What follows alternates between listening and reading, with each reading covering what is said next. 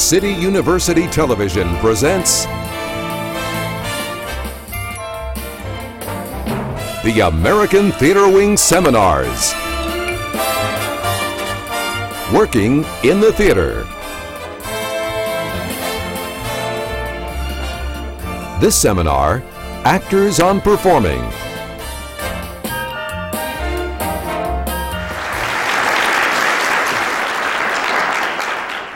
Hello, I'm Sondra Gilman, Chairman of the American Theatre Wing. Welcome to our Working in the Theatre seminars. Today we're going to focus on acting. We'll be back in a short period of time to tell you a little more about the American Theatre Wing.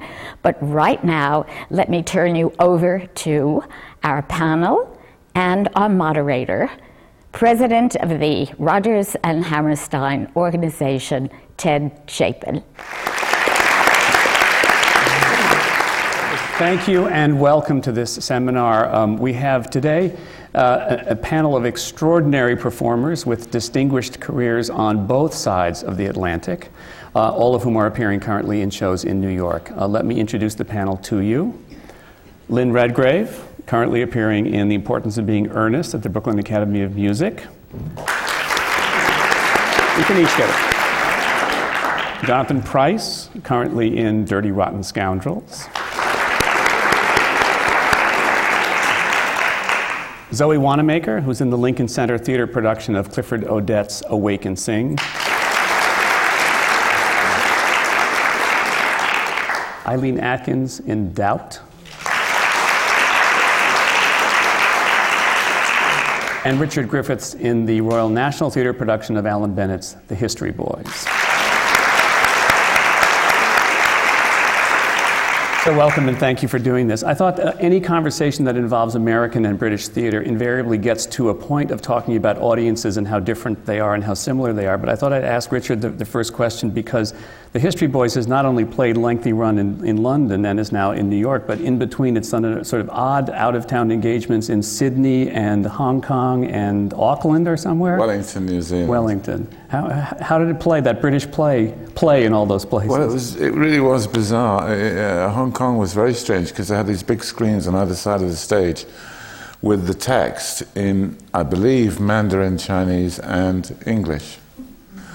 I don't understand why it was in English. Surtitles like the operas. Yeah. And apparently a couple of Chinese people I met at receptions afterwards said, you know, the Mandarin's not very good. So I have no idea. It's Mandarin to me. And it was just very strange because we would do the show and there'd be big, this is a terrific line. This always gets a great, keep going. And, there's a big laugh coming, and keep going. And it was really tricky, timing. You time lines sometimes depending on the anticipation that there will be a laugh. So just hold back here. It's George Burns' advice, what's the secret of comic timing? He says, I say something, they laugh, so I shut up. And then when they quit laughing, I'll say something else. That's it. That's the whole thing. So you come to rely on this, sometimes foolishly, certainly if you're in China. And you say the line that you rely on, and nothing happens, and suddenly you look like you've forgotten your lines. And it's not. It's because you're waiting for a laugh that is not ever going to come. So that was tricky. Then in New Zealand, I thought, we're all right now. These are English. This is like, they say of New Zealand, it's like England was 50 years ago. England was never like New Zealand. Not even 1,000 years. Well, maybe 1,000 years ago. But and that was very strange as well, because there were modern things that we would say, although the play is set in the late 80s. And the audience said, do you know what that was? I didn't get that one at all. and so that was another stuttering thing. Whereas the audience that we felt closest, apart from our own home audience in London, is the one here on Broadway, which has produced the biggest buzz in the guys and has produced the most focused, excited bunch of young actors I've seen for a long time, virtually since we started doing the play. You have to keep them in line? here, the actors? Well, you do, but don't wave a finger. Don't say you ought to do. Don't actually. Really, the best way to keep in line is just to shut up and give an example. But don't complain to anybody because they are so vicious. The boys. The boys, yeah, they'll stand there. They're quicker. They're fast. We could take you down. So I don't even go there. Discipline is something like, with children at home, grandchildren and stuff. I say what I say, but I don't get heavy-handed with them because it ultimately always backfires. We have a little clip of the History Boys. Let's see what the professor is all about here. Let's look at the clip. Diffidence is surely to be encouraged. In an examination, they seem to have got hold of this notion that the stuff they do with you is off limits so far as the examination's concerned. Well, that's hardly surprising. I count exams, even for Oxford and Cambridge, as the enemy of education. Which isn't to say I don't regard education as the enemy of education too. However, if you think it'll help, I'll speak to them. Thanks, I appreciate it. And for what it's worth, I sympathise with these feelings about exams, but they're a fact of life. I'm sure you want them to do well, and the gobbets you've taught them might just tip the balance. What did you call them? Gobbets? Is that what you think they are? Gobbets? Handy little quotes that can be trotted out to make a point? Gobbits. Codes, runes, spells, call them what you like. Do not call them gobbets. I just thought it would be useful. Oh, it would be useful. Every answer hung like a Christmas tree with the appropriate gobbets. Except that they're learned by heart. And that's where they belong. And like other components of the heart, they are not to be defiled by being trotted out to order. Right, so what are they meant to be storing them up for, these boys? Education isn't something for when you're old and grey and sitting by the fire. It's for now. The exam's next month. Yeah, and right? after the exam, life goes on. What if they don't pass the fire? Gobbets. It's actually quite depressing to see that because I noticed two things. I'm right about cross-lighting stinks. Because you stand on the stage and the pair of us are sort of moving up and down. Yeah. I'm asking him, I've got to go upstairs, I better keep downstairs, he's got another line to go. All of that's going on, it's a waste of breath. And the other one is Stephen Campbell Moore looks very good on TV. So, it's very good. I remember Paul Jessen once when he went to, I am telling you stories. Yes. Shut up. Jonathan, I want to ask you, because you certainly did Miss Saigon, the same production in London and New York, and then other shows you've done, different productions, the same part. What was it like with Miss Saigon with the audiences? Were they different? Did they respond differently, or were they? Well, I have to say that the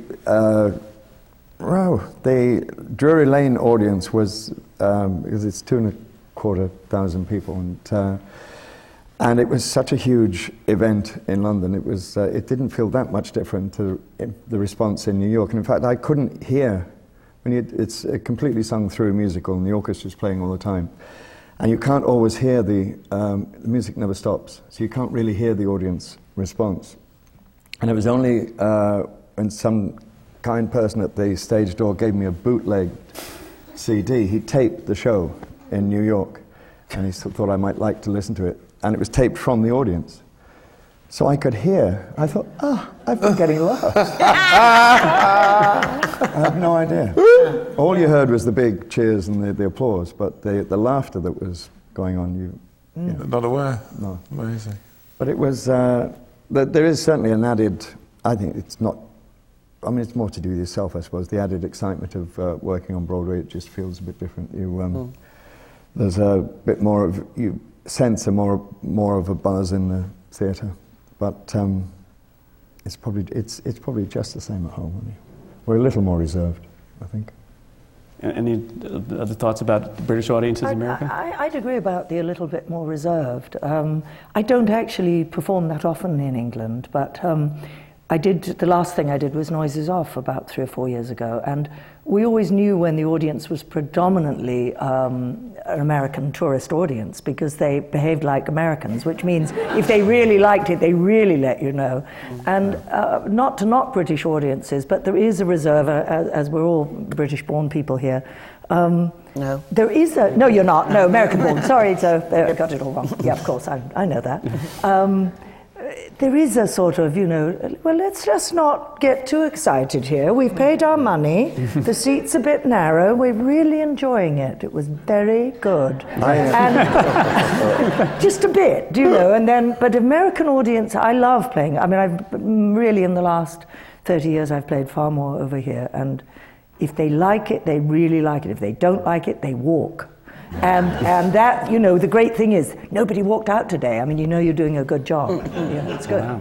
But I've rarely finished a soliloquy in Shakespeare and had awesome shouted out. Whereas the Dirty Rotten Scoundrels, we've had that at the end of a couple of numbers, which is awesome. We've had a funny thing in Importance of Being Earnest in Los Angeles, where we had a lot of students come. And at the moment when we've finally discovered who Ernest Jack is, and Gwendolyn says, is very suddenly very worried. She says, "My own, but what own are you?" And invariably they'd yell, "Cousins." So it was wonderful. And they were so right. Yes, too smart. Yeah. I read somewhere, Eileen, that you had said that you wanted to do Doubt here, and you replaced Cherry Jones because it's a play that would never be done in London. Is that a misquote? Yes, it's a bit of a moot point at the moment altogether.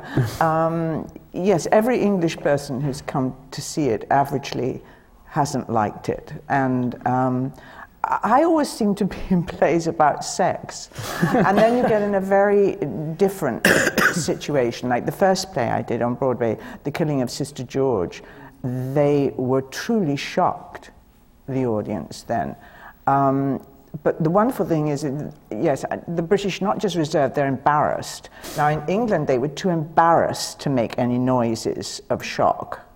But here, they actually gasped. And the wonderful thing is, in Doubt, they gasp at the thought of what the priest might be doing to the boy.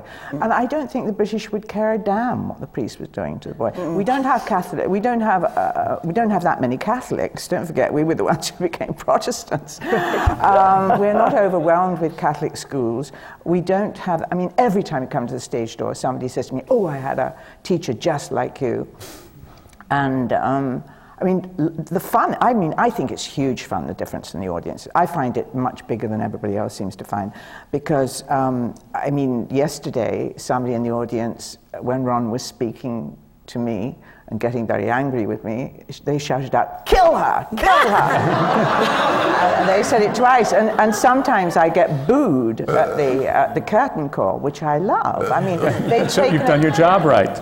Yes, but they do take it much more seriously. But we used to get that. I mean, I don't think it's at times peculiar to America, but we used to get it in Liverpool when we were playing to audiences in the 70s, which were a less sophisticated. It certainly wasn't a London audience, but it was a less sophisticated audience that we were attracting into the theatre at the Everyman, and they would shout out.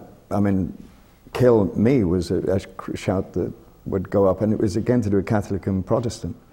Oh. And I was playing a Protestant figure in a John McGrath play who got beaten up by two thugs on stage, and there were nights of kill him, for real. Wow. And I didn't do the goat here. I never saw it here, but I did it in London. And from what I could gather, there were very different sensibilities here than in London, where the London audience was certainly less prepared to walk out and be shocked. Whereas I gather in New York it was much more active and they didn't want to know it. It was a slightly more prudish view of it. But I found that the London response across the board with the goat was it was a kind of an intellectual approach to it, and they appreciated it for what it was, beyond the fact that it was a man who was having an affair with a goat. I found that quite interesting. They got the metaphor better than people here. Yeah, we're good on metaphor. Right. Yeah. Now, Zoe, you're in a new production here of a Clifford Odets play, Lincoln Center, directed by an American.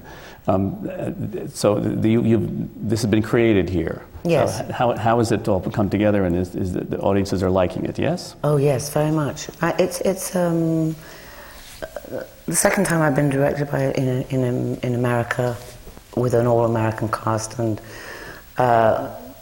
it was a completely new thing for me. It all started because Andre Bishop, who runs the Lincoln Center, has always wanted to do Awake and Sing, and in some ways has wanted to, I think, bring Clifford Odets back to America in a way, because since the blacklisting, since the trial, when he named names, he was sort of, he'd never really been done on Broadway before, but since, strangely.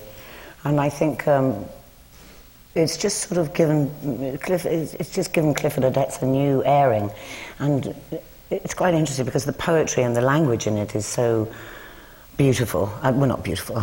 Yes, it is. It's stunningly written. She's like French words. Yes, I mean, the audience go, oh!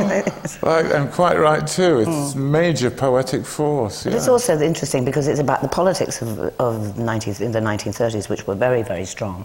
And that's another thing. It's quite interesting how that period was so important, and yet it was trodden, and it's now negated. But it was a very powerful time. A lot of socialism, communism, and liberalism was very important then. And the dreams and the hopes of Americans were very, very strong. And that's what it hasn't lost its energy because of that. That's what's exciting about it. Well, we happen to have a little clip of it. Why? So we take a look at a little clip of Zoe Wanamaker in Awake and Sing. Family needs for a rainy day. Times is getting worse. Prospect Avenue, Dawson, Beck Street. Every day, furniture's on the sidewalk. Forget it, Mom. Ralphie, I worked too hard all my years to be treated like dirt. It's no law that we should be stuck together like Siamese twins. Summer shoes you didn't have, skates you never had, but I bought a new dress every week. A lover I kept, Mr. Gigolo. Did I ever play a game of cards like Mrs. Marcus, or were Bessie Berger's children always the cleanest on the block? Here, I'm not only the mother, but also the father. The first 2 years, I worked in a stocking factory for $6 while Myron Berger went to law school. If I didn't worry about the family, who would? On the calendar, it's a different place. But here, without the dollar, you don't look the world in the eye. Talk from now to next year. This is life in America.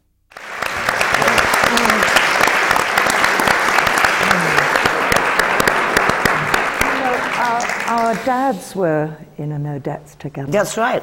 Sam Wanamaker and Michael Redgrave were in Winter Journey, which sometimes was called The Country Girl, sometimes Winter Journey. I was old enough to have seen it. It was wonderful. It was one of those times that I remember very clearly in the theatre. Yes, because he directed, and it was the first time that England had seen a method actor. Is that right? Yeah. And he sat in, and Dad sat in the audience, started the play as the director of the piece, playing the director.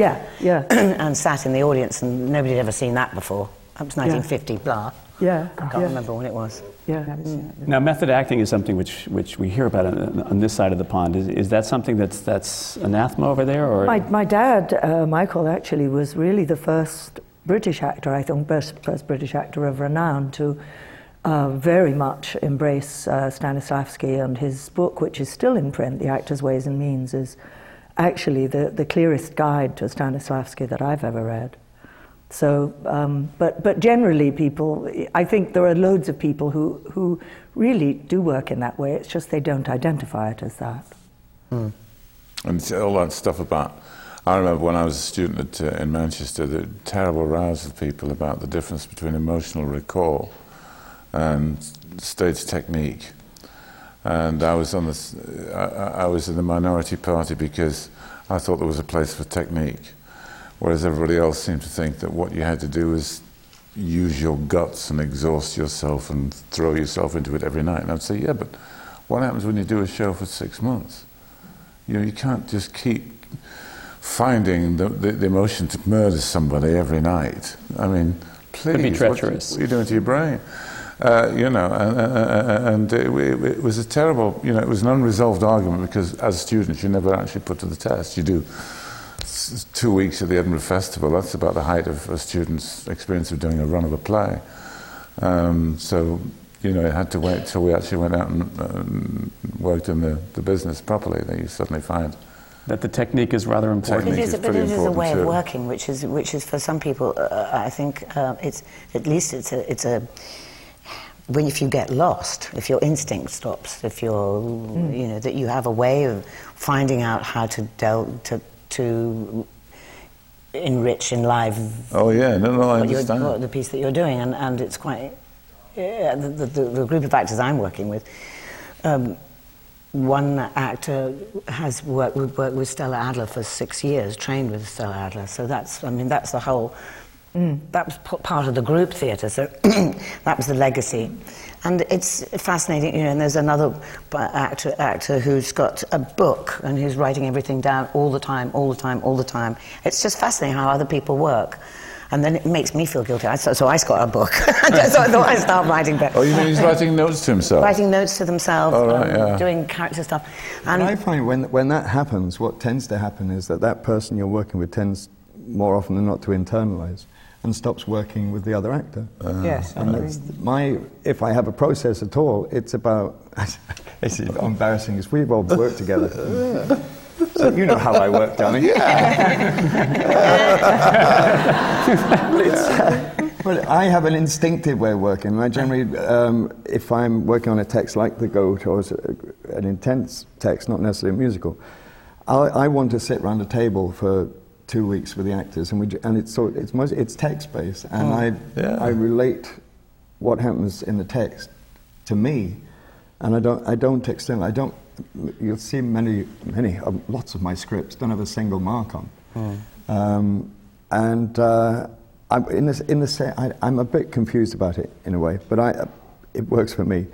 But when I was here in the 70s, I went and watched Lee Strasberg teach, and he would have his open crit sessions on the Friday, and I have to say I didn't take to the man at all. I found him a bully, and maybe I shouldn't say this, we're recording for life. No, you should. I found him a bully, and I found it all about him, and I found that very difficult to watch. And it was like his show.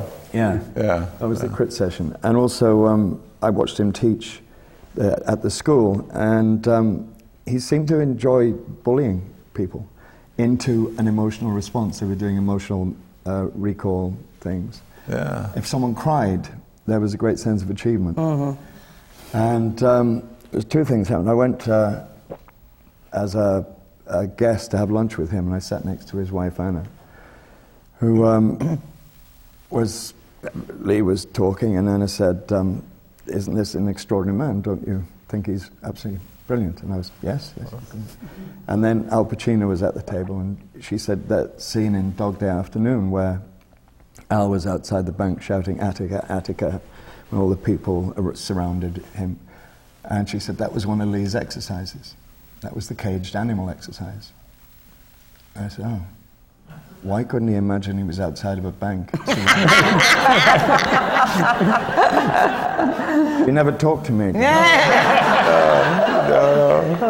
But to be fair, and then Pacino said that he, who was a devotee of Strasberg, said he did take just what he needed from that, and he was, he had his own process and his own emotional responses to it. But I do find it, instead of internalize it, it tends to externalize, I find. But there isn't just one way, and even in one's whole lifetime of doing it, it depends on the role and it depends on the demands. I certainly have had times I did a production of Master Builder playing Mrs. Solness, and she's a woman who really is completely in her own terrifying world. She's not really communicating with Solness or with Hilda until she tells about the dolls. And so it was enormously helpful to have this whole interior life that did involve a great deal of notebooks and ritualistic music and things, just to be able to come on with that sort of, particularly for me, because I'm a gregarious sort of company person, and to be that solitary, as I felt in order to play her, I needed to be. So I found that fantastically helpful. can't say I do that as Lady Bracknell, actually. No, you know. It just depends on what the demands of the show are, really. Right. For me. I think it's merged a lot more now. It used to be an American way of acting, a British way. I think it's merged a great deal now. I mean, Ron Eldard and I approach our work in exactly the same way. There's no difference at all. I think one of the troubles you come across, unfortunately, acting is a fashionable job. I mean, if you look at past performances, you're often, I mean, how many bits of even film? I mean, even someone like Bette Davis, who I thought was a wonderful actress in her day, I look at now and laugh at a bit. And it changes. I mean, you have to be amazing to survive over. So I think that we've sort of merged a bit now, American and British. I don't think you could tell much difference now. It's fashionable in that it is susceptible to fashions? Yes, absolutely. Yes. Absolutely. Of its time, always. Yes. I'm beginning to wonder exactly how Shakespeare is going to sound to it now. And I know I must keep an open mind. I know I'm an old person and I mustn't shut my mind off to it. But when I hear everyone talking like this and asking me if I'm all right, and there's always that little question at the end of the sentence, I think, are we going to have Shakespeare like this? And I think, yes, probably. It's probably going to be or not to be. Yeah, is that the question? And it will be accepted, and it will be, someone will say that's brilliant, because it will be of its time. We're all of the time, and I think the best actors have to roll with that rather. And you ever see that marvellous thing in films? If you look at costume dramas, if you look at just movies about the days of ancient Rome, what's wonderful is that whenever that film was made, the look of the Romans, which is always basically togas and tunics, is exactly of the period in which the film was made. Yeah. If it was the I, Claudius in 1934, everybody's rather, sedately down here for the chaps. They've got things that come to here. And then if you go to Steve Reeves in the 60s and all that stuff, it's almost like a jockstrap with a fringe on it, And the sports, And the hairstyles as well. The hairstyles, exactly. I mean, it's bizarre. But you look at it and think, Cleopatra. that was made in 35, 36, around there sometime. And even though it's always the same thing, this is the story of ancient Rome. No, it's not. It's also why I can't watch that thing on that clip, because that was for the a performance for the stage at the theatre. It's not for television. I find it unbearable. and that's why that's unbearable to watch, because you just think if this was on film, then you do it completely differently. Absolutely. And that's why these things are lies. They are terrible lies. we all hate them. We all hate them. And we only do it because they say it's archival, it's for historical purposes, Historical. Or they say they have to plug the show. Well, the only really good use of it is if it gets revived in 5 years' time, and people need to know what the blocking was, so that somebody can do it. That's or how useful. not to do it. Or how not to do that. Ixnay. But you've made a film of History Boys in the middle of all this. Yes, but we did it as a movie, and that's completely different. And was that a clip we saw of the movie, or was that of? I don't think that appears in the movie at all. No, that's stage. That scene. That's the stage, absolutely, and it's the emptiest point of the stage. Yes, of course. It's the corridor scene. And was that done? Was that one done specially, not with an audience? No, that's one of the archival. This is called B-roll, and B-roll. in shows with there is an PR audience departments. there. Yes. Yeah, so but I mean, as Zoe reported, I looked at it and thought, dear Lord, you imagine that being on TV, and you always say, well, see what's on C-SPAN, It's got to be more active than this, But it is awful to look at those. I mean, I find it very hard to watch stuff anyway. They used to do those live things in England, didn't they, of West End shows? Yes. Act One, anyway. We take you directly to the Whitehall Theatre. The excitement is high, the buzz is enormous. The curtain is going up. Another farce by Brian Ricks. Now I'm terrified to show the rest of the clips acting. we have. Huge acting. I'm terrified to do this, but should we look at another clip, or will I God, get are we stoned? looking at me now? Would you like to look? Whatever. We have a little bit of Lady I Bracknell. know we're going to go. We're all in for it. I know. I can tell it's been. These are the people set. who watch these like seeing this. So let's look at a little bit of Lady Bracknell. Let them have their pleasure. However, I am quite ready to enter your name should your answers be what a really affectionate mother requires. Do you smoke? Well, yes, I must admit I smoke. I am glad to hear it. A man should always have an occupation of some kind. There are far too many idle men in London as it is. How old are you? 29. A very good age to be married at. I have always been of opinion that a man who desires to get married should know either everything or nothing. Which do you know? I know nothing, Lady Bracknell. I am pleased to hear it. I do not approve of anything that tampers with natural ignorance. Ignorance is like a delicate exotic fruit. Touch it and the bloom is gone. The whole theory of modern education is radically unsound. Fortunately, in England at any rate, education produces no effect whatsoever. If it did, it would prove a serious danger to the upper classes and probably lead to acts of violence in Grosvenor Square. See, and that was filmed at the Ahmanson, which is a 2,000-seat house, and we're all acting very big and a little slower because it's huge there. So. You have to fill the space. I could hear you doing it slower than absolutely you would have been doing it if that had been you'd known that you were filming it. If I was filming it, I think I would have done it quite differently. Oh yeah.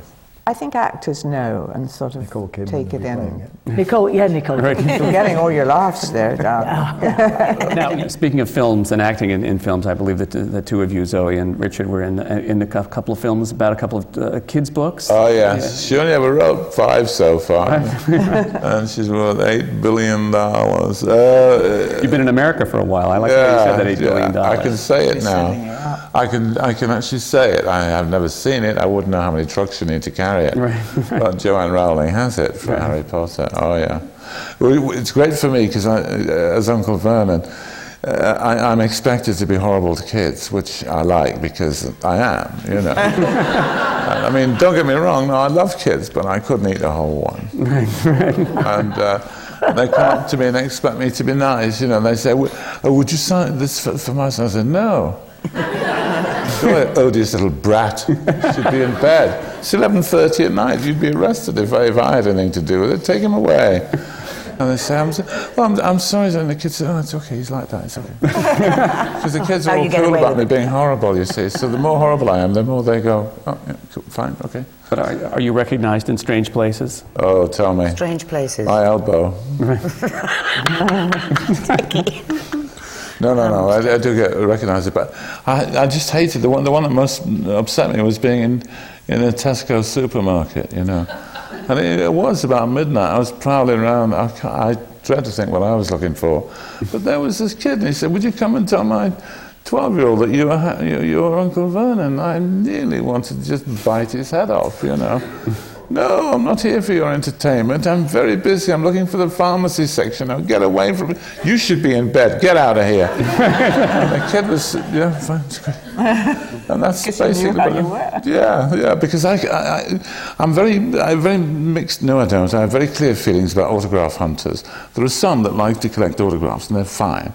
Then there are others for whom it's almost a profession, and they are loathsome, because they take your stuff and then they sell it. And I really, so I don't do photos anymore. So if anybody's watching this, don't ask me for a photo because I don't do them anymore. I used to spend a lot of money on it, but no more. And why, you know? Anyway, that's all kind of gets in the way of stuff. But when it's just stories, that's fine. It's to do with cash now. Yes, it's horrible. As you say, there are a few who are genuine. Yes, you can sort of tell. But somebody once said to me that television actors, because they're in everybody's living room, when you're in an airport, people will, you know, like deal with you like you're an old friend. Whereas movie actors, there's a little bit more respect, and theater actors, if you know, do you find that, or is it just a bit more distance? A little respect. So. Not in New York. One of the things I love about New York is nearly every time I come back, I don't know whether it happens to Jonathan and the others, but because I spend more time in London, like living here, when I come in, people actually say to me in the street, "Hi, Eileen, nice to see you back." I mean, people I don't know at all. What are you doing? You know, that is genuine. That's a real interest in what's going on Broadway or off Broadway or wherever. Plus, they know who you are. Yes, that's exciting. Yes, Dean Martin said, "They don't know your name, you're nobody." And they'd never know mine. They will. I think they will, Richard. Oh, they don't. They will. But is there a different community of theatre artists in England than there is here? I think it's to do with geography. Here, I love it. You are like a village, and it is a theatre community, really, here. We allow some film stars in, but averagely in TV. Nicole Kidman a couple of years ago. It's a theatre community. And then you have to choose here. I feel sorry for actors here because they have to choose here or the coast. Are they going to make movies or here? Very few of them manage both too easily. But in Britain, we're all in London, really. I mean, we go to the other places, but if you're going to make a movie, you might go on location, but you get it from London. You don't have to... So it's easier to move. So it's a nice small group of theatre here, and it really is like a village, whereas London's somehow bigger and more spread out, but we can all live there. It's also actually more fun to work in New York, because like today, we wouldn't be all doing this in England if we were in shows in London. No. There wouldn't be a venue where, there may be, but no, I'm not saying there isn't, but I'm saying that the times I've played in London, it's been very rare to come across another actor. Partly it's transport. Exactly. After the show at night, London is so spread out, people often live outside, they're worrying about the car service or the tubes ending or whatever. Here on little tiny Manhattan, and Brooklyn. You can, the chances are anytime you do a run here, you're going to either get to know or re-meet many of your friends and colleagues and have a really fun time meeting up, seeing how did yours go? Oh, we had a lovely show. And now because of the internet, there's a huge internet industry surrounding theatre in New York. I mean, site after site after site. And, you don't get that at home at all. You really can't. I mean, you barely just get a don't mention in the people. newspaper. Yes. And if so, it may not be what you want to read. And no other actors know you're on in anything, and you don't know they are either. There's a kind of a hunger here. There's a, that you can, which is an enjoyment of going to see other people doing shows, and sharing experiences, and enjoying other people's performances, and going to see it. So people turn up at the most unlikely people turn up in your dressing room, and the openly are genuine and nice and interested and excited by it.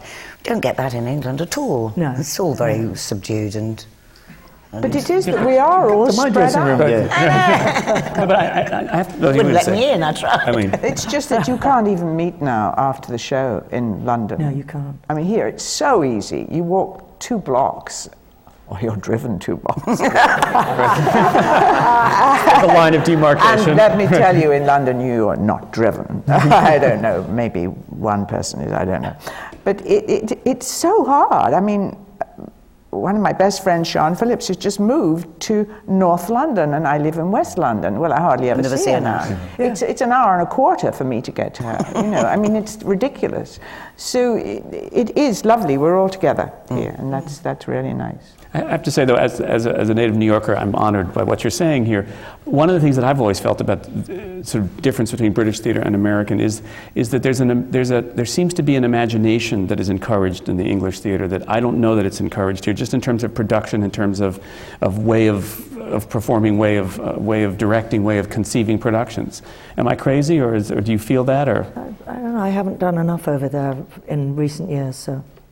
Well, I think the National Theatre's made a huge difference. I mean, It's also, I suppose, maybe it's an influence from we're closer to Europe and to other things that are going on are a little bit more experimental still. But certainly Bart, who directed Awaken Sing, is a text. He's very text orientated, very, very much so, but also loves European theatre and has been a scholar of it. I mean, Cantor and Pina Bausch and people like that, who is, he thinks are fantastic. So that's an area, and also, went to university in Leeds. For God's sakes, I don't know why.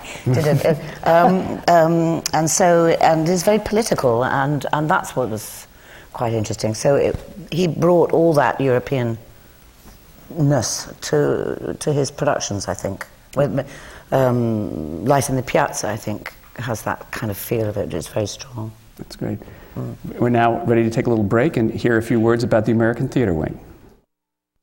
The American Theatre Wing has played a vital role in New York's theatrical life for more than 60 years. We stand for excellence, and we support education in the theater. Best known for creating the Tony Award, our work reaches beyond Broadway and New York. These seminar programs, which are supported by the Annenberg Foundation and the Dorothy Strelson Foundation, are an unequaled forum for discussions with today's most creative artists. Downstage Center's in-depth interviews are heard on XM Satellite Radio. Our grant and scholarship programs support New York theater companies and theater students. And since we began, we have given away more than $2.5 million. Our theater intern group helps young people who are just starting in their careers build a professional network. And Springboard NYC is a 2-week boot camp for aspiring actors from colleges across the country. All of the American Theatre Wing's educational and media programs are available for free, on demand, from our website, americantheaterwing.org. Now, let's return to the seminar. I want to talk a little bit about the institutional theaters that are in London, specifically the National. But I want to start with a confession that the very first job I ever had in the professional theater when I was 16 years old was assisting John Dexter, who taught me a great deal at age 16. I have to say. But I know that you worked with John. I worked with him several times, and I adored John Dexter, though I saw him be pretty harsh to many, many people. And I think the reason we got on well was John was utterly brilliant, but he was a bully, and he would pick on the person who could least take his bullying, and therefore then they would become it. My first job for him, I was a student ASM for £1 a week at the Royal Court, and he was just redoing a production of Arnold Wesker's The Kitchen, and with Robert Stevens, and Jeremy Brett was just taking over from Robert Stevens. Anyway, I was the coffee girl, and I was very excited about making coffee the first day and coming out in the break with 25 or 30 coffees with my special Lynn Touch hot milk. Right. And I dropped the entire tray in the middle of them going, and he screamed, "You stupid," and then he used a word I actually hadn't heard before, but I knew it was really, really bad.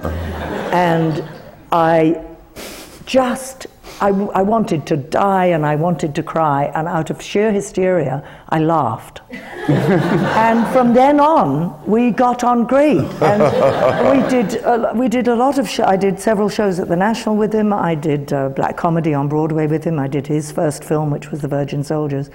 And in black comedy, he would sometimes say, suddenly come around and say, "Call that a performance?" And I would say, "Call yourself a director," and then we'd laugh, and then he'd give me some fantastic notes. And he was brilliant, but I did see him be quite harsh to people. I'm sure some others here have worked with him. I never worked with him, but brilliant, I've been around him, and he did pick on someone always. Did you not find that when you worked with him? Well, I learned the same word, which I hadn't known as well. Yes. But that was Dizzy came first, and it was about another actor.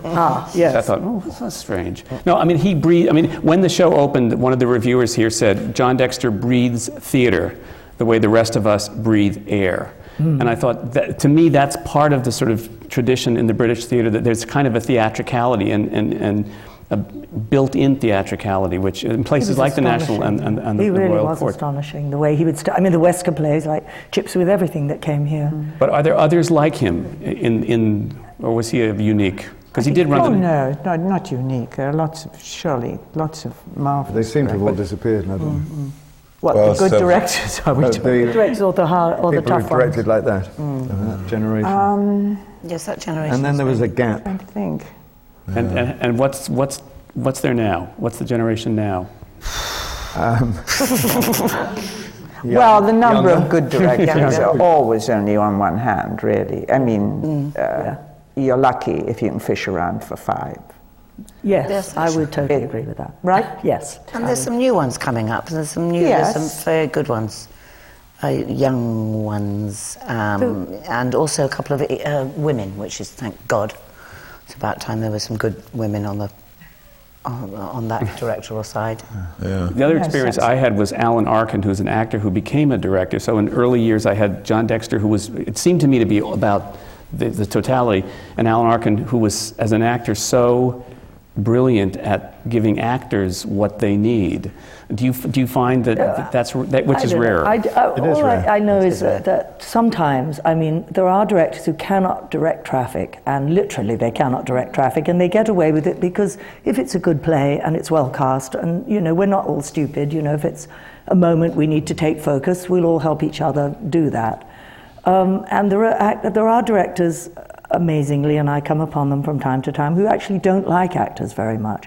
And when I get one of those, I just remember that until there was electric light, there were no directors. Because the day they got an electric light and they went, excuse me, Richard, you need to move over there because that's where you're lit. Yeah. And a director was born. And so while I have the greatest respect for an the five that we won't name any names, but it's rare to find that combination of wonderful actor-directors who know how little or how much some people want their hand held, some people want a million notes, some people function best left alone a bit, depending on what it is. It's very rare to find somebody who can direct traffic and truly set the actor free.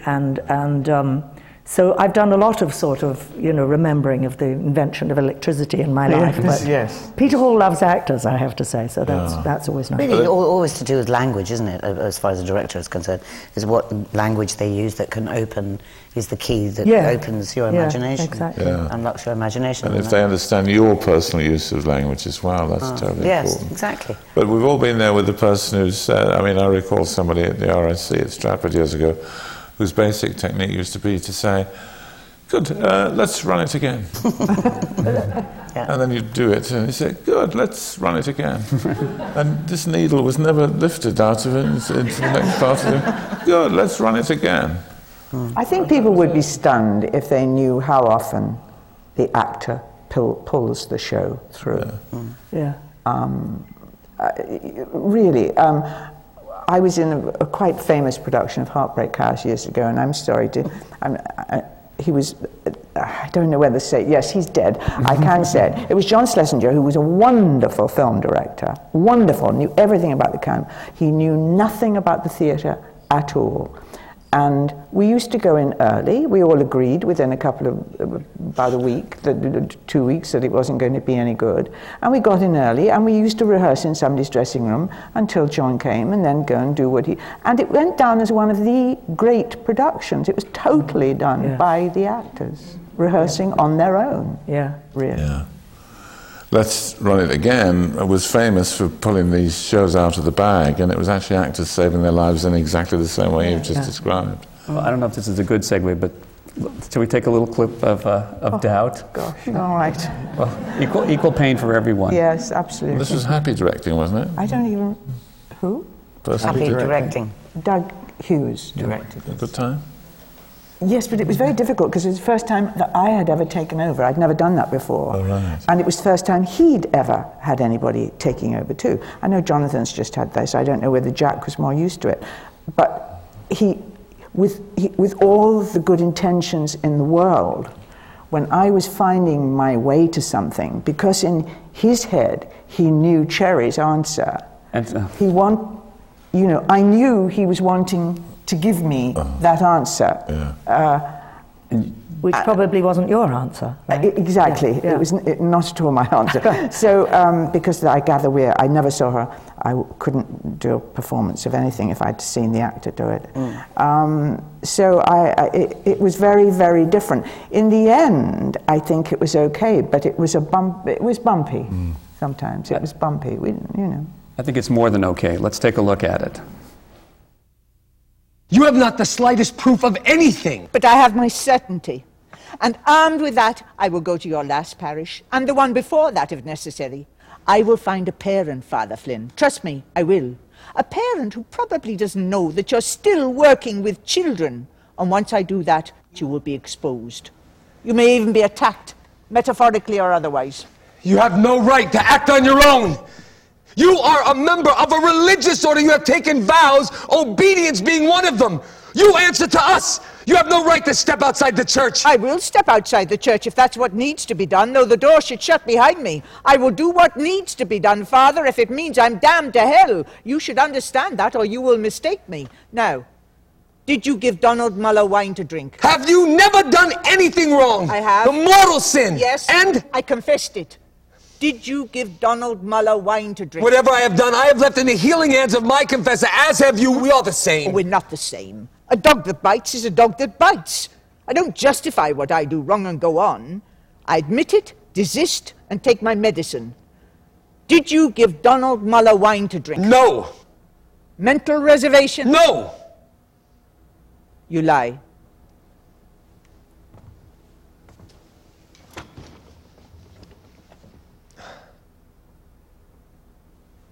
Very well then. If you won't leave my office, I will. And once I go, I will not stop.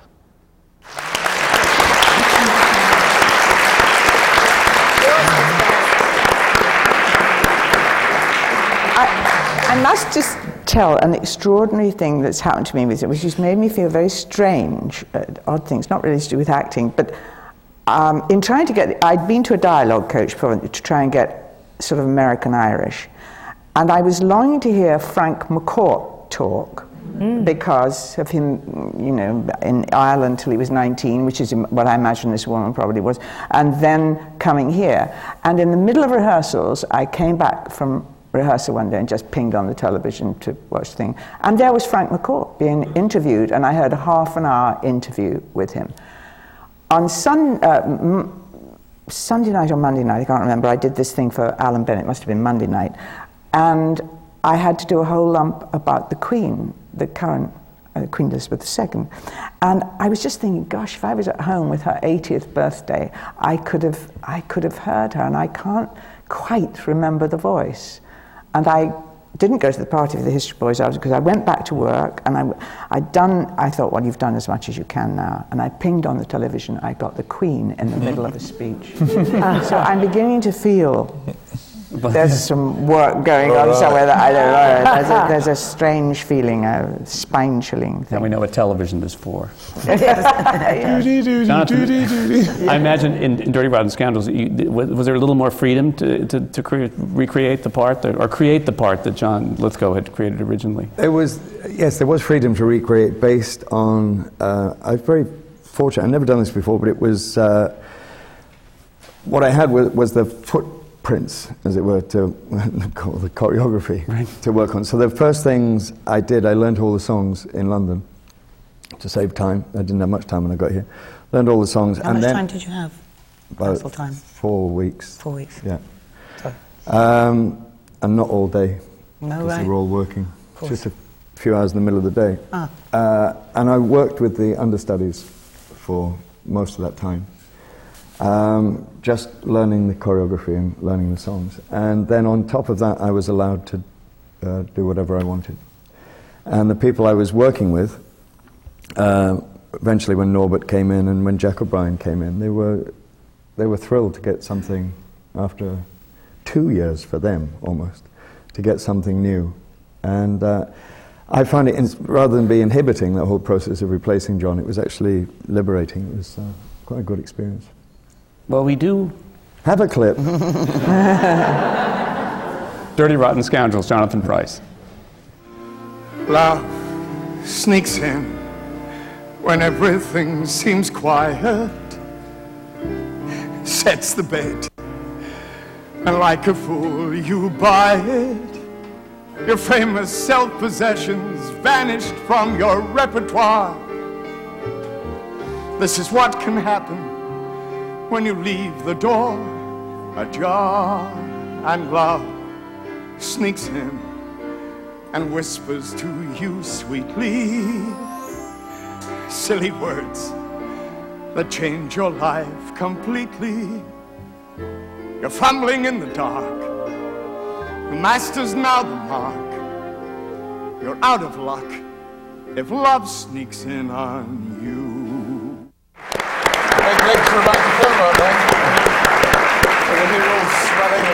Here we go, and I was gonna, and then it's about the 3 minutes about that I stand still. Right. The rest of the time you're running around like an idiot. Yeah. But I heard you say in the interview that when you did Miss Saigon, which was your first musical, that you found the rigidity of having to stay in the rhythm of music somehow freeing. It was a new discipline, aged 40, to come to that. It's the first musical I did, and when I did Shakespeare with these guys, but and, we were going to do a musical. What? We were going to do a musical. Guess which musical we were going to do? We blew it. Guess what would we be good casting for? Went 30 years ago. Come on, tell us. Laurel and Hardy. Oh, I'm so sad you didn't do that. That happened. Oh. But fantastic. Yeah, I couldn't put the weight on. No. God,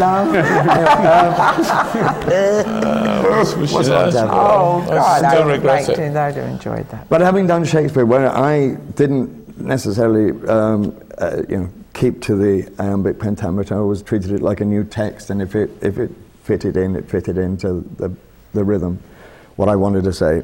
And then I started working on the musical, and I was trying to work on it in the same way as I'd worked on any other text, and sort of faltering my way through it and thinking my way through it. And they indulged me for a while until I stopped at one point, because it was all sung, there was no dialogue. Right. And I stopped and the conductor said, right, that's the last time I'm going to let you stop. From now on, whatever happens, I and the orchestra, because I cannot stop a 40-piece orchestra while you think. So it was a great discipline to let it was think, speak, which is what you tell actors all the time. Don't think and then speak. Think while you're speaking. That's right. And in music, you have to do it. And it was wonderful. It was a great release suddenly to know that there was this guy. Eventually, down the line, we were able to work a little bit more together, and it became a bit more like jazz or something, where he would listen to what I was doing. But I found it very freeing, and meant you could do something for 2 years, which is what I ended up doing that for. I also remember Nick Hytner talking about the Tech Week, because of the technical advances in the theater today. He had rehearsed you all in the rehearsal studio into the theater, and now for a week it was all about computers and helicopters and lights and and we've sort of gotten to this point, and now we have to sit and wait while the technical gets, and then put the show back. But very exciting when they did put everything together. Oh, I would think. Brilliant. I would certainly think so. Let's talk a little bit about Shakespeare. You obviously, those of you, well, you grew up in England, right? Or did you grow up? I grew up in England, but yes, you're basically. American born. Yes. But I mean, obviously, Shakespeare is still important in the training and the theater. Well, I think so. Training, but not in schools. Really? Not in Less schools. and less.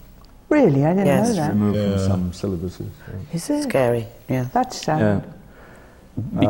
Because people think it's too difficult. It's too difficult, archaic. Nobody knows how to teach it anymore. I think that's really it. Yes, it's a lack of skill in teaching. I think it is a lack of skill. But the whole theatre thing is in such trouble in England. I mean, when I was a student, it was over 30 years ago, it's like 150 years experience, at least, right here, of all that stuff. And in those days, there were virtually every town, over 70,000 people had a rep theatre. And I mean, the money was terrible, but there was a job there. And all the cities had 2 or 3 theatres. And of course, London was chock-a-block. And now, 30 years down the pike, all of those small theatres are pretty well gone. There are about 12, 15 regional theatres now. And the Royal Shakespeare Company is in serious trouble, or has been, through a terrible lacuna in its history. A terrible gap there. And the National Theatre is on a big roll at the moment, because Nick Hytner has done fantastic things. But it's significant by its rareness. It's not like this is happening everywhere. Everywhere is in decline. And there's a lot of denial about this, but in fact it's true. The other thing that's bizarre is, apropos of students, is that when I was a student, there were 12, count them, 12 recognized drama schools pumping out 300 or 400 kids a year into the business. today, if you look at the Contacts professional magazine with everybody in the business, names and addresses and numbers, there are 17 pages of drama schools pushing out upwards of 6,000 kids a year, but there's only 400 jobs. So, and the majority of those are, they're no longer, it's not necessarily training you for the profession. Yeah. It's for a degree, it's all part of... Just to get a grant, you have to, right? Yeah, you have to have it, yeah. And why? I mean, I feel so fortunate because I grew up, a great deal of my childhood was at Stratford-on-Avon because my mum and my dad played there so often, and I had a best friend there whose father was the manager, so even if it was a season that they weren't there, I just grew up going to Shakespeare. The first play I ever saw was my dad as Hamlet when I was 4. You just went to Shakespeare, so there was never a barrier, perhaps because I was so fortunate to be, Shakespearean actor's child, that there wasn't a barrier between us and the language, because that was part of my growing up. And indeed, I think in my childhood, as you say, it's changed now, but most people, they went to their Shakespeare, didn't they? Yeah. Like I first met Eileen at Yes, Stratford. yes, we played tennis, and I met Zoe. She doesn't remember when she was 2, and because her father was playing Iago. Yes. And my then husband was understudying him. And I was 10. You were 10? 10. You seem to be tiny. And you were She was crawling. very backward. Yes. And you were only crawling. Sure, you were 10 then. Gosh, you were tiny. I remembered you as a really tiny little girl. But I can remember your father saying to me, and I was a walk-on in the company, only just in the company. I can remember him, the wonderful openness of him, saying, look, I don't understand. You talk about these, not me, so Britain talk about these iambic pentameters. He was looking at a half line. And I thought, and I said, no, but you finish it on the next bit. And he said, oh, thank you. And he was probably just being nice to me, but he was so open to everybody. This was one of the first people we'd had at Stratford who talked to the, your father was wonderful, but he was very much separate. He was a very shy man anyway. Yes. And Sam was one of the first people who really talked to him as more, and he would say, I don't know, I haven't been brought up in the Shakespeare, tell me, to almost anybody. I don't understand where you got this obsession for the Globe then. Well, then he did, I think he then did get a massive obsession. It was from a very early age. I think that he just got couldn't this believe The it. Globe is fantastic. I mean, what the legacy that your dad began and that we should talk about continued that a on. little bit. It's extraordinary I've seen a lot of productions at the Globe, on Shakespeare's Globe.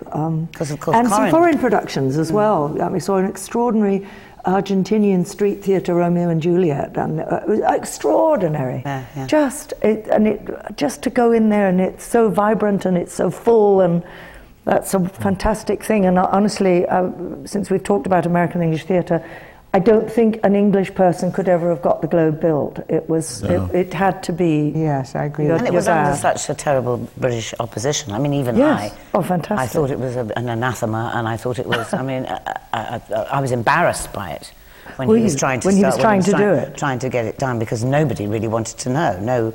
No sort of. And I think he felt very American then, and very ostracized, because he was treated. It was treated like it was going to be a Disney thing. Yeah.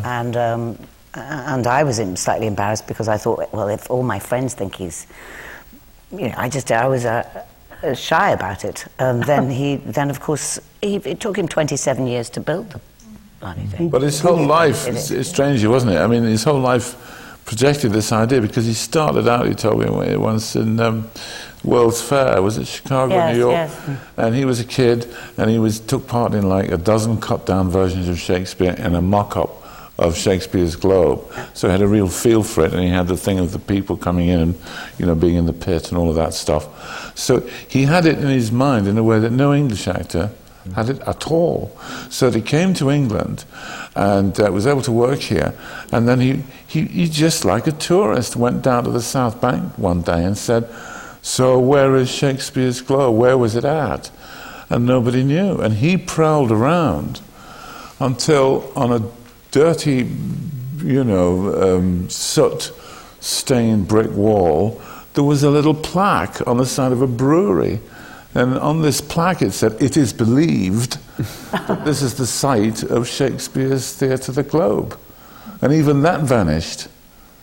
They tore that factory, that place down. The brewery was that redevelopment, you know, and not even the plaque was there anymore.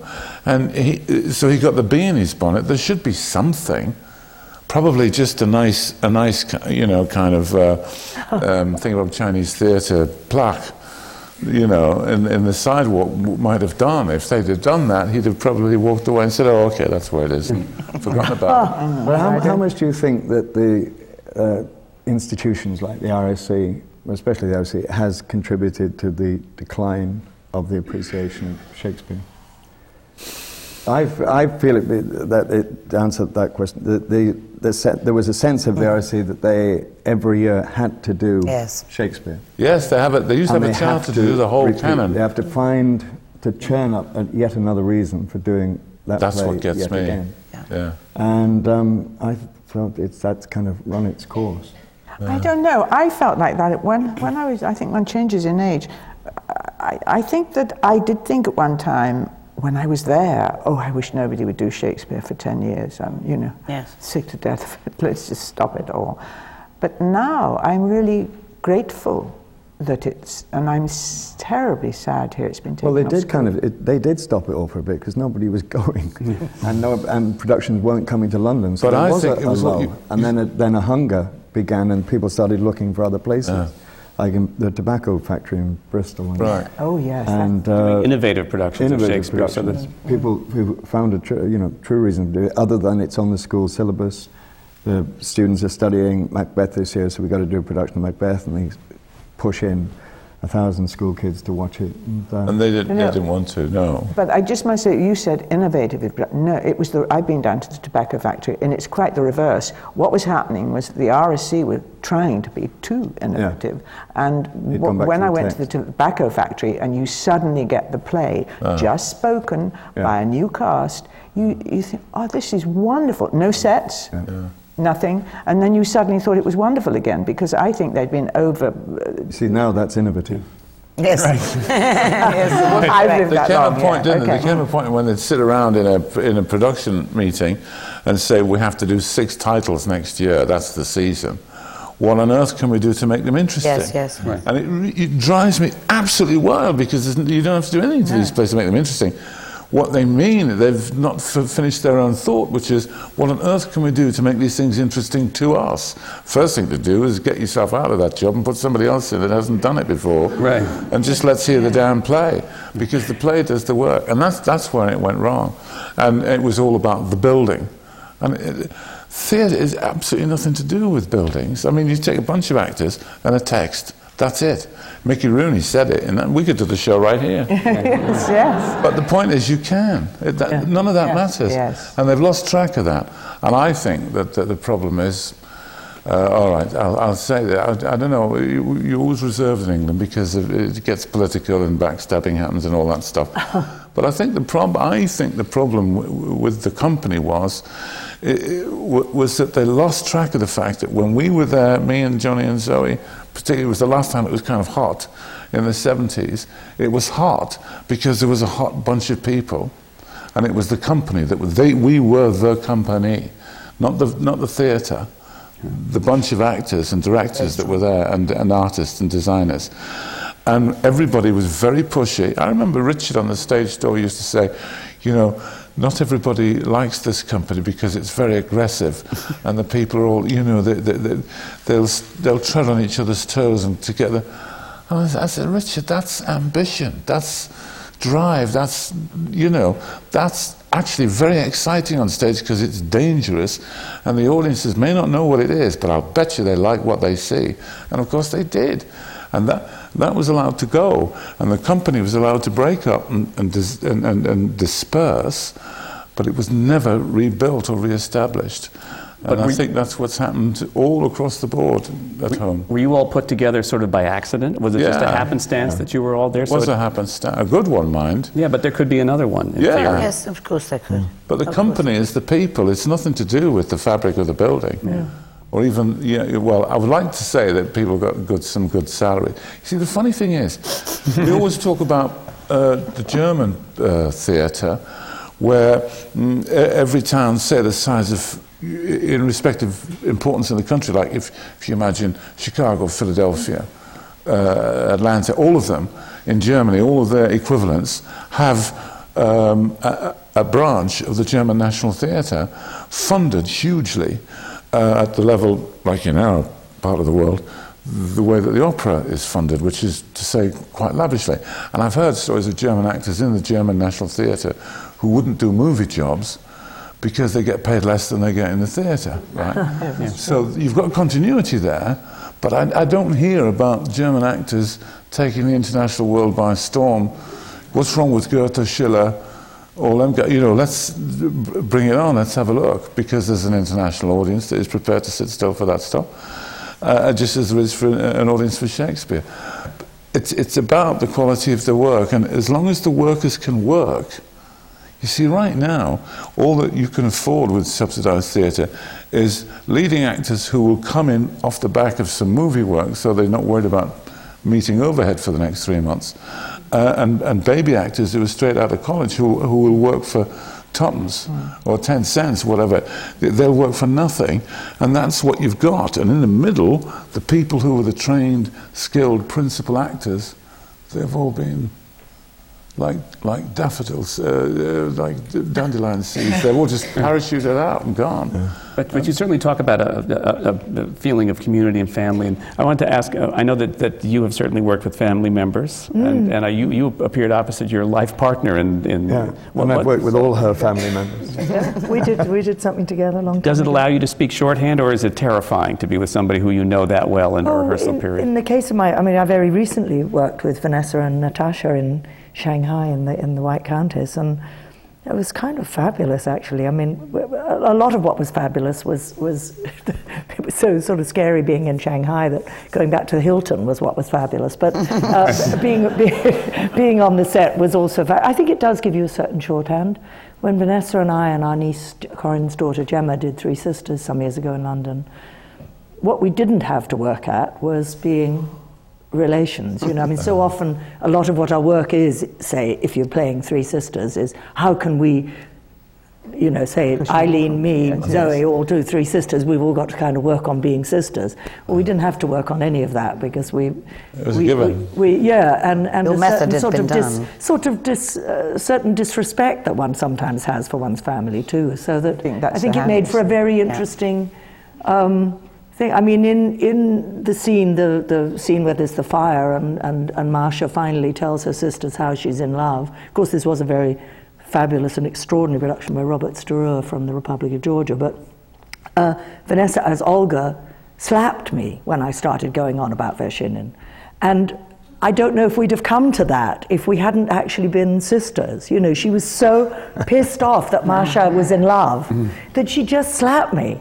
And sometimes a little too hard, but anyway, it was theatrically it was fantastic, because usually it's all a moony-joony, oh, my sisters, I'm in love, oh, are you, how lovely. But when you're real sisters, it's, geez, God, shut up about this love thing. I haven't got anybody to be in love with. That's wonderful. Didn't you cut her hair off? I cut her hair off in Baby Jane. She was very, very, very good about that. I gave her the most terrible haircut with 2 cameras rolling, and she was so game about it. That actually scared me much more. What was it like in the Goat in England? Working with Kate? Well, it was. There's a lot of it I don't even think about. So much of it was a given between us, especially me and Goats. No, it was an extraordinary time. It was not just Kate, but the other 2 members of the cast I was working with. It was one of the best working times I've ever had. And it was fantastic. I saw them. Yes, it was good. Thanks. My danger is working with people I know too well. Because then I just laugh. That's the other thing. Just my best friend Nicola Prevost played Pickering in My Fair Lady with me, and we could not. If we caught each other by the eye, this is difficult on stage, as ourselves. If I looked at Nick and he looked at me, I'm afraid we were gone. Yeah. And all the absurdity of theatre would come home. What the hell are we doing? It's when you learn that trick of staring intensely at the point just in between the person's eyes. So you don't quite catch the true look and you can carry on, you know, There was the opening of the play, there's 2,250 people sitting in Drury Lane, and they assumed that I always sang Why Can't the English with this vibrato, because I was laughing at Nick's moustache flap. So it was coming out as, why can't the English teach children how to speak? Went on for the whole song. Oh dear. Did you ever work with your father? No. God, I would have been terrified. Terrified. I mean, he's I pretty worked with your strong. father once. Did you? Very briefly. And I met him, he's very charming, came Very to say hello to charming. me. He'd just finished slashing his wrists in a film. And he was covered in blood, and he said, Jonathan, Sam Wanamaker. Yeah, charming man. Blood everywhere. Take after him. You had said earlier that he moved to London permanently during the blacklist period. Well, yes, it was he knew he was going to be subpoenaed to go before the committee, and he'd been warned. And he happened to have a job that had come up in England, a film. And so he took the job, and then my mother, who was a radio soap star at the time, put the two of us onto the boat, and we left on the Queen Mary. They thought that it would be over in 6 months and they would be back. And their furniture was in storage in Connecticut, I think. And then we didn't get back. And then his passport ran out at a certain time. I think it was in the 50s. It must have been, well, we came in the 50s, so it was about 52, I think we came over, or 51. And his passport ran out, and he applied for a new passport at the American Embassy, and it was refused because of his un-American activities, so-called. He'd been a member of the Socialist some party, but for 2 minutes, I think. So he was, it was declined. So he was stateless, passportless, as was my mother. So they were. I don't think it was for about 12 years until he came back here and did his first film, Taras Bulba, I think it was. Oh. Interesting. Interesting little slice of a period of our history, and that's the man who Yes. bludgeoned the But I think maybe globe. maybe it was a good thing. I mean, his movie career was completely ruined by the McCarthyism, but maybe it was I mean, he started the Liverpool Shakespeare's little Shakespeare theatre there, and that was the first so-called repertory theatre that was open 17 hours a day. It had a coffee bar and a restaurant and an art gallery and a da-da-da. So it was maybe something was good came out of it in a way. And I got to meet my husband, and I also got to work with such nice people. And he never frittered away. He didn't just sort of go down in the dumps after a terrible blow like that must have been with the McCarthyism. He actually went out and did stuff, and had a life. And it produced all this It was an American energy, though, that came to England. I mean, it was that's what blood on it. Yeah. It's a real hands-on can-do guy. That's the handy exchange, that energy. That's right. Yeah. And then a bit of, hang on a minit. That's right. It's handy here. Yeah. Speaking of sort of doing it, I know that at least two of you have written plays. Did you come to that to do something, to write a good part for yourself, or did you? I did my first one. I did write myself a job, Shakespeare for my father. I'd reached that point that we all go through from time to time, where suddenly it appeared I'd dropped off the face of the earth, and so I'd always been kind of making excuses to myself. Like if I was Willie Russell, I'd write a Shirley Valentine. And I originally wrote it so that I would go to colleges, and I did a 27-city, 6-week tour, one-nighters, and I'd go and I'd teach a class at, whatever university or whatever. And about halfway through, it was my 50th birthday, and I was in Sarasota, Florida. And about halfway through the first act, there was a man in the front row, because I broke the fourth wall a lot, who started sort of laughing, or his body kept keeling over, and I kept thinking, that's probably a dentist who looks like Jose Quintero. And in the second act, Jose Quintero at that point had throat cancer, and he had a little, one of those microphone-y things, and so he, couldn't speak without the aid of it. And in the second act, when I think I was doing my scene where I was Maggie Smith, Noel Coward, and Edith Evans at the same time, he literally keeled off his chair making these noises, and I went, oh my God, it is Jose Quintero. And he came back with his little microphone saying, the world must see this, the world must see this. And that sort of changed it suddenly from being a job to just give myself a job into what it became. And then I realized how wonderful it was to write your own work and how freeing that was. And I have a new play actually that's going to be on in the fall. So. Yeah.